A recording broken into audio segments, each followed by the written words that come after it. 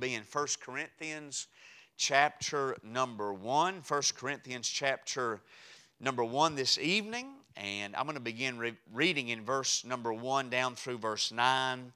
And I'm going to take really a thought from verse 7 and 8, and just share some things this evening. 1 Corinthians chapter number 1, beginning in verse number 1, the Bible says, Paul, called to be an apostle of Jesus Christ through the will of God, and Sosthenes, our brother, unto the church of God which is at Corinth, to them that are sanctified in Christ Jesus, called to be saints, with all that in every place call upon the name of Jesus Christ our Lord, both theirs and ours. Grace be unto you and peace from God our Father and from the Lord Jesus Christ. Let me just say this on my way to where I'm going. It is the will of God that we be at peace. You know, sometimes when there's an emergency or there's poor planning, some people want us to get all worked up about it. You know what I'm saying? For example, you know, if I'm ever late somewhere due to maybe the female in our home. Now, that's very rare. Usually, if we're late, it's my fault. I'm taking ownership. But let me just share that, Brandy, if you're watching, I love you with all my heart, but I've got to just share this for a moment.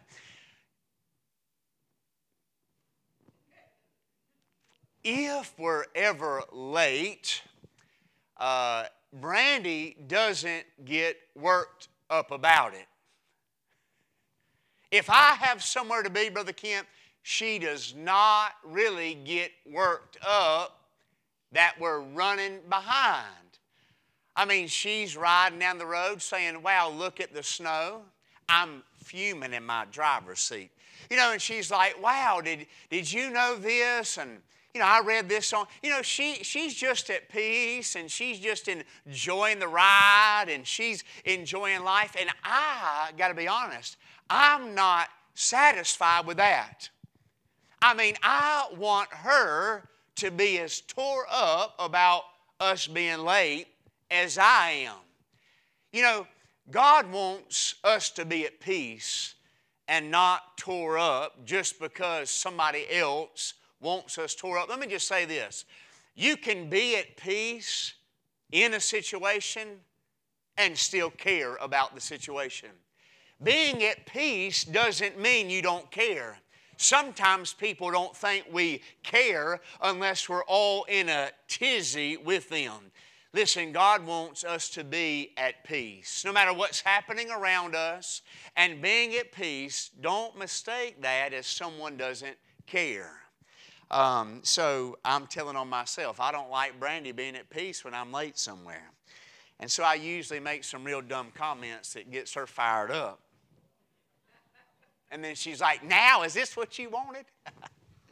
And I'm like, oh, Lord, no, I shouldn't have said it.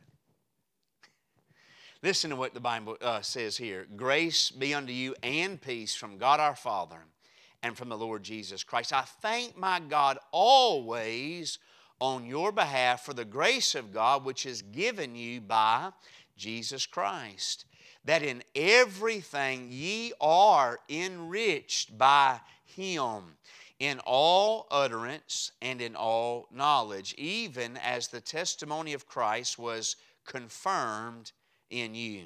And here's where my heart is. So that ye come behind in no gift, waiting for the coming of our Lord Jesus Christ. Isn't that where we are tonight?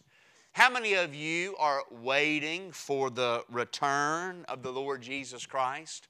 That's what we as the church in 2022 are waiting for. I want you to know that there is not one prophecy that has to be fulfilled before Jesus Christ raptures the church out of this world. There's nothing left undone for the church to be raptured out of this world. Let me just give you a little nugget for thought here. There's a lot of things that have to happen before the second coming of Jesus Christ. One of them is the rapture of the church. A second is the rebuilding of the temple. So the second coming can't happen right now. But the rapture of the church, the catching away of the bride, can happen any moment. So we, as the church right now, we are in the waiting moment for Jesus Christ. We are a bride that's getting dressed. We're a bride that's getting prepared. And we're preparing for the coming of the Lord Jesus Christ to take us out of here. So He's speaking to the church who's waiting for the coming of our Lord Jesus Christ. Look in verse 8. Who shall also confirm you unto the end, that ye may be blameless in the day of our Lord Jesus Christ. God is faithful. You say, I don't think I can endure to the end, Pastor. You may be thinking, I am not sure how much longer I can keep myself blameless. Hurry up and come, Jesus. I'm not sure that I'm going to make it. I'm so glad that my endurance does not depend upon me. And I'm so thankful that my blamelessness does not depend upon me. Look what he says here. Here's the answer in verse 9. God is faithful. Listen, God is going to confirm you. God is going to keep us. God is going to present us blameless. You don't have to be worried that you're not going to make it. You don't have to be worried that you're not going to be blameless when Jesus calls us out of here. Why? Because God is faithful. Aren't you glad tonight that God is faithful? I'm so glad that it didn't say Dwight is faithful. I'm glad it didn't say John is faithful. I'm glad it didn't say, hey, you're going to endure and you're going to be blameless because you are faithful. No, God is faithful. We need to stop counting and depending on ourselves and start depending on the faithfulness of God. There's only one reason I'm going to heaven, because God is faithful. Jesus died for me. He rose again for me. And He said He's coming back for me. There's only one reason I'm not going to hell tonight. God is faithful. There's only one reason I'm going to make it to the end. It's because God is faithful.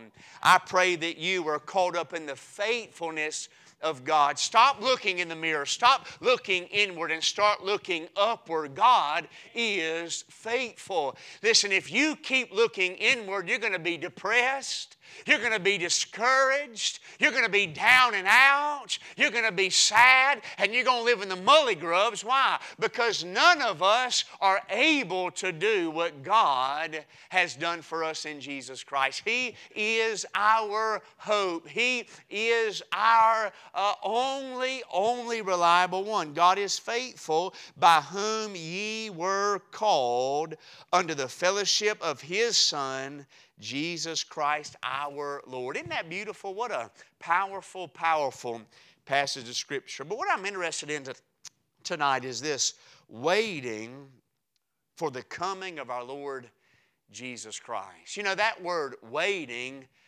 it doesn't mean lazy. It doesn't mean inactive. It doesn't mean coasting. It's not a picture of riding an inner tube around the lazy river at Myrtle Beach drinking lemonade. That's not what it speaks of. It doesn't speak of inactive. It really speaks of being working and serving until He comes. Whenever you go to the restaurant, you know, it's strange. Some of y'all know this more than I do, but as you start getting older in life, you start using words that you've never thought you'd use. You know what I'm saying? Like the other day I said, hey boy, get your lunch pail. I mean, who says lunch pail? I mean, I was like, where'd that come from? Lunch pail? That's what like my grandpa would say maybe, get your lunch pail? I mean, it just came out. And so the other day I was, every time we get in the car, listen, mark it down, it doesn't matter if we ate a 5-course meal. Every time we get in the car, I'm hungry. Where are we going to eat? And so I just had enough of that the other day. And I said, boys, I tell you what, every time you get in the car, you want to go to a restaurant. A restaurant? What is a restaurant? They was like, what's a restaurant? A restaurant. And you just say the strangest things. But the next time you go to a restaurant, there's going to be someone there called what? A waiter. And that waiter is not inactive. That waiter is actually serving. To be a good waiter is to be a good server. To be a good waitress is to be a good server. And to wait on the Lord, to be a waiter, is to be a server. And we as God's children, we're not waiting inactively, but it speaks of being a waiter to serve tables. It speaks of serving the needs until Jesus comes. Brother and sister, we as saved people are to be serving Jesus until He comes. And so I want to give you a few things, and I need to clarify this. We are not accepted by God because of our service. I need you to hear this.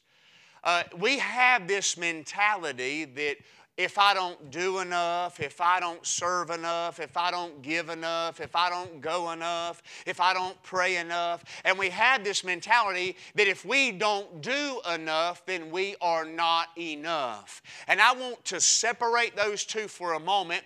You are enough because of what Jesus has done for you.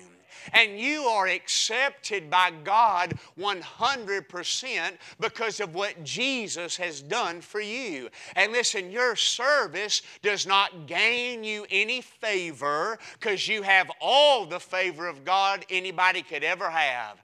Listen, serving God doesn't get you the anointing of God because you have all of the anointing of God anyone could ever have. Serving God doesn't earn you the love of God because you already have all of the love of God anyone could ever have. Serving God doesn't get you the pleasure of God because God is pleased with Jesus and therefore He's pleased with you. Listen, serving God doesn't get you a bigger mansion in heaven because Jesus has already prepared a place for you and I in heaven. Serving God doesn't get the door to hell closed because Jesus closed the door to hell when He rose from the grave. Serving God doesn't gain us any merit with God because we already are the children of God. I just want to make that clear because I don't want you leaving here after this message feeling guilty. I want to encourage you to be waiting upon the Lord until He comes. Let me give you 3 things that we as waiters or we as waiting upon the Lord can be doing. I want you to see, first of all, number 1, we can be faithful in service.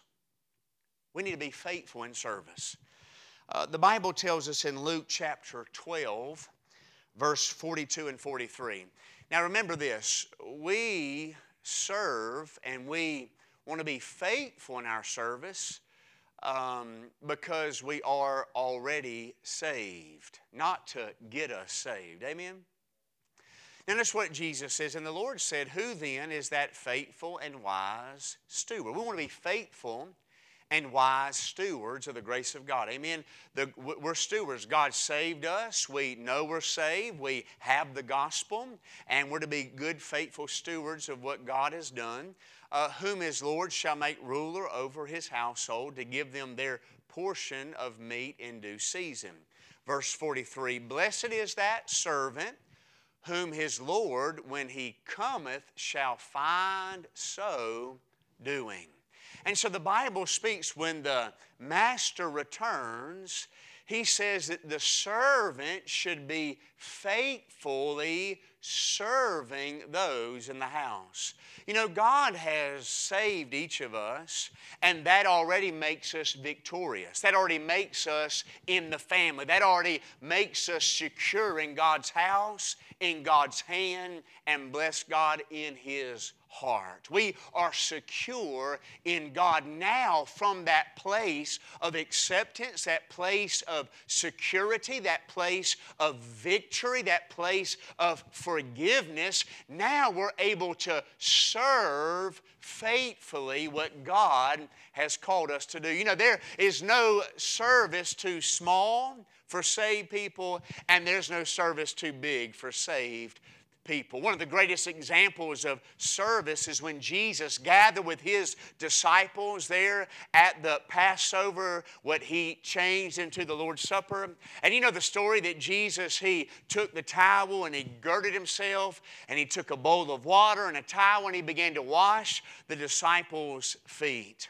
And we see here that Jesus served His disciples. You know, if someone would have walked into that room when Jesus was washing His disciples' feet, I want you to realize that they would have thought that Jesus was the least in the room. They would have thought that Jesus was the slave of the house, because He took the lowest spot of serving. You know, I love what Jesus said. He said this. He said, look, I know where I came from, and I know where I'm going. If you go back and read that story, He says, I know where I came from, and I know where I'm going. Look, when you know where you came from and where you're going, you don't worry about what your service looks like. You just care about what God sees. Amen? And we just serve faithfully. Listen, if you teach a Sunday school class, keep serving faithfully.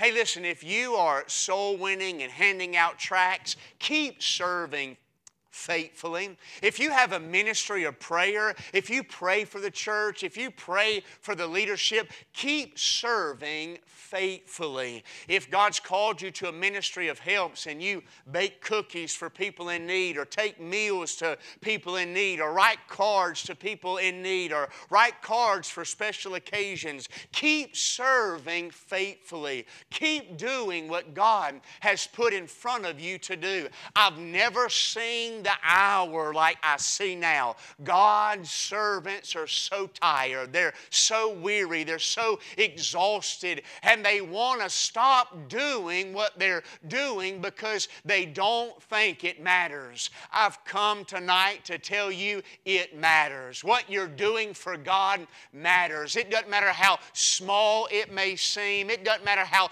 unnoticed it may seem. It doesn't matter how slow it may be going. It matters. Your faithful service to God matters. Listen, just stay faithful, church. Jesus is coming, and as you wait on Him, keep serving God. Keep doing what you're doing for God. Everything that you do matters for the Lord. Don't let the devil lie to you and say, look, you've been doing it for years and nobody cares. Nobody recognizes you. Nobody knows what you're doing. Listen, God has called us to serve faithfully. Serve faithfully. Decorating the church matters. Cleaning the church matters. Helping people that aren't here matters. Calling and checking on people that don't show up matters. It all matters. It's serving God. Hey, listen, making them peanut butter bars and them cheesecake, it matters, amen? And look, bringing a dessert to a church dinner, it matters. I mean, it's a blessing, amen?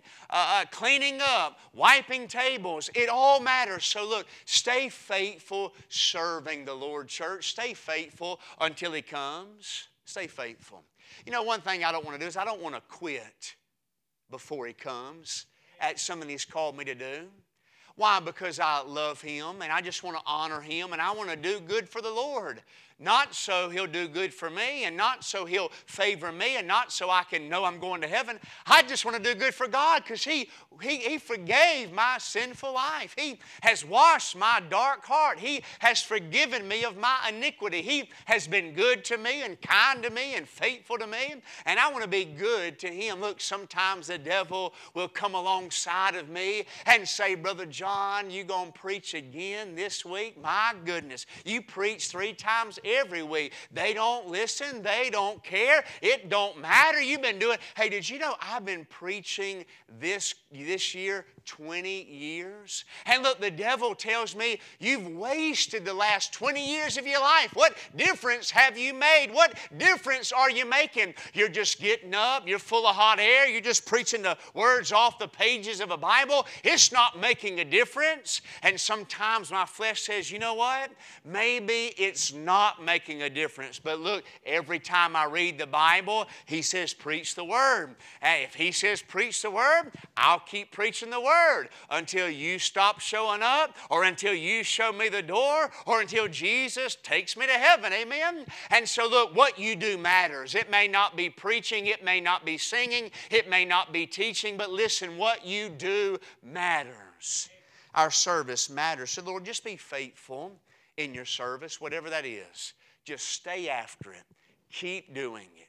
Keep working. Keep laboring. And look, don't do it from a position where you're trying to be accepted by God. If you're doing that, you're going to feel empty, and it's not going to satisfy you. It's not. You won't be satisfied serving if you're doing it to get something from God. He's already given us everything. He can't give us any more. And now we're able to serve Him in faithful service. I want you to see, secondly, while we wait for the coming of our Lord Jesus Christ, we can be pure in living. We can be pure in our lives. Notice I very carefully didn't say perfect. I don't want you to mistake purity with perfection. If perfection was purity, then none of us have hope. We're going to look at purity. Let me share with you 1 John chapter 3, verse 2 and 3. Speaking about the coming of the Lord, to be pure in our living, to be sincere in our living. 1 John 3, verse 2. Beloved, now, thank God, we don't become the sons of God when we die. Beloved, now are we the sons of God. Hey, we don't become, and ladies, daughters, amen, daughters too. We don't become the sons of God when we finally get to heaven. Listen, right now in West Virginia, 2022, the year of the China virus, we are the sons and daughters of God right now.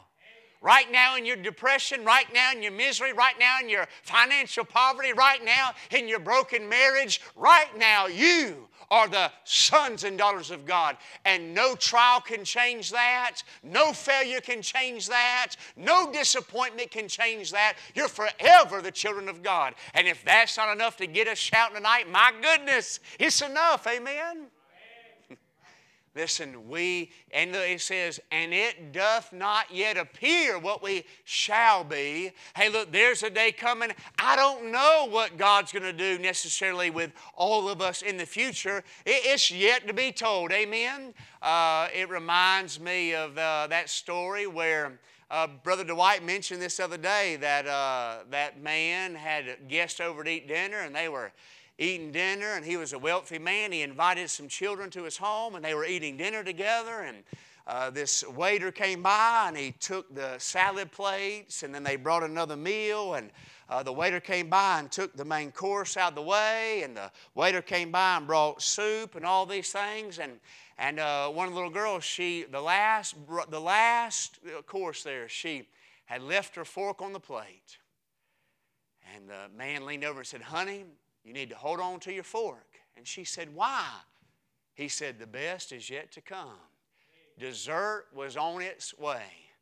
Brother and sister, listen, the best is yet to come. Right now we are the children of God, but the best is yet to come. You may be traveling a patch right now of suffering and difficulty. Hey, Lazarus was laid at the rich man's gate, and the dogs licked his wounds. And the rich man passed him every day and did nothing to care for his physical needs. And when they both died, the poor man was carried to the bosom of Abraham, and the rich man died and woke up in hell. And here's what Father Abraham said. He said to the rich man, in your life, you had your good things. And Lazarus, in his life, he had his hard things. But now, in the afterlife, he's comforted and you're in suffering. Brother and sister, listen. If you're suffering now, you have no idea what's going to be one day. The best is yet to come.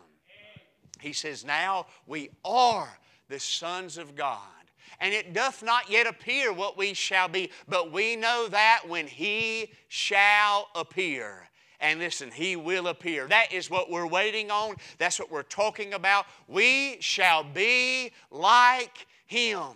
Listen very carefully. We're not yet like Him. We're not yet like Him. We're not yet like Him. Listen, stop beating yourself up. Stop racking your brain. You're not like Jesus yet. He's still working on you. He is still shaping you and fashioning you. But listen, and when Jesus appears, we shall be like Him. You say, when is it going to be finished? When will I be conformed fully to the image of Jesus Christ? When Jesus shall appear. Until then, stay the course. Until then, keep serving God. Until then, keep living pure. He says, for we shall see Him as He is. Look in verse number 3.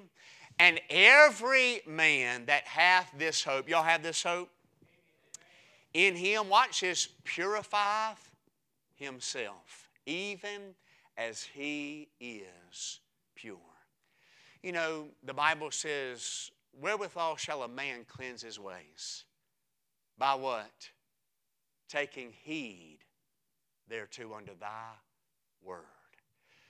Brother and sister, do you know how we purify ourselves? We confess our sins to the Lord according to His word. You know, brother and sister, my children, whether you know it or not, they make mistakes at the house. They make all kinds of mistakes. Some mistakes are accidental just because they're young. Some mistakes are flat out on purpose because they just want to do wrong. Some mistakes are because they don't have the right information in their life. But I want you to know this. My children, when they say, hey, well, I did wrong there, I want you to know they're pure. We're moving on in life. We got things to do, things to see, places to go, life to live. Brother and sister, I want you to know this. Those that are waiting for the coming of Jesus, we confess our shortcomings and we confess our sins to the Lord. And He purifies our heart and He cleanses our heart. You say, well, how long do we confess? Until He appears. I want to encourage you, keep confessing your sins to the Lord. You know, sometimes we grow weary with doing that, don't we? Sometimes this is our mindset. Well, I've confessed this 777 times. I mean, surely God doesn't want to hear about it again. You know, I keep making mistake after mistake. Man, God's probably getting tired of me coming and telling Him that I messed up again. Man, surely the Lord don't want me to come again today and confess to Him. Listen very carefully. The Lord loves when His children confess their sins. Hey, can I give you a little bit of insight? The Bible says this. There's rejoicing in the presence of the angels. Am I right about it? Over one sinner that what? Repents. Listen, there's rejoicing in the presence of the angels over one sinner that repents. Now let me ask you this. If there's rejoicing in the presence of the angels, who do you think's doing the rejoicing? God is. Now listen. We could say it this way. Follow me now. God rejoices in the presence of the angels every time. This is Georgia language. This is KJV, King James Version. Every time that a sinner repents, God rejoices in the presence of the angels. Now listen, listen, listen. The Bible says, the joy of the Lord is our strength. What is the joy of the Lord? To purify repenters. In other words, the forgiveness of God is our strength. Brother and sister, confessing sin daily and receiving His forgiveness does not make us weak. It is our strength. The only way to stay the course, the only way to wait upon the Lord is to live a life of confession, a life of honesty, a life of purity before the Lord. We're not going to be perfect because we won't be like Him until we see Him, but we can come to Him, our high priest, that can be touched by the feelings of our infirmities because He's tempted on all points as we have been tempted, yet He is without sin. We can come to Him and He can feel our hurt, He can feel our brokenness, and He purifies us by His blood when we confess. So brother and sister, while we're waiting on the Lord, let us be faithful in service. Let us be pure in our life. Let us confess to God what we're struggling with. And let me finish with this. Number 3, I want you to see this. We can be active in sharing. We can actively be sharing the gospel, actively sharing our faith. You say, what is the priority of the church? To share Jesus with someone, to share Jesus with a lost soul, to share the gospel with a neighbor, to share Jesus with a young child, to share Jesus with the elderly, to share Jesus everywhere we go. Go tell it on the mountain, over the hills, and everywhere that Jesus Christ is born. What He whispers in your ear, shout that, proclaim that from the rooftops. In other words, don't be ashamed of the gospel of Jesus Christ. Share it everywhere that we go. In Acts chapter number 1, verse 6, 7, and 8, let's look at this. In all 3 references we've made tonight, it deals with the coming of the Lord, right? Look what he says here. And when they therefore were come together, they asked Him, saying, Lord, wilt Thou at this time restore again the kingdom to Israel? He says in verse 7, and He said unto them, it is not for you to know the times or the seasons which the Father hath put in His own power. Verse 8, here's what He said. Here's what I want you to do while you're waiting on Me to return.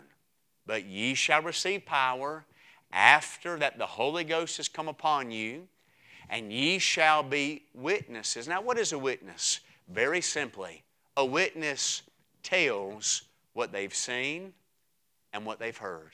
Very simply, that's all a witness does.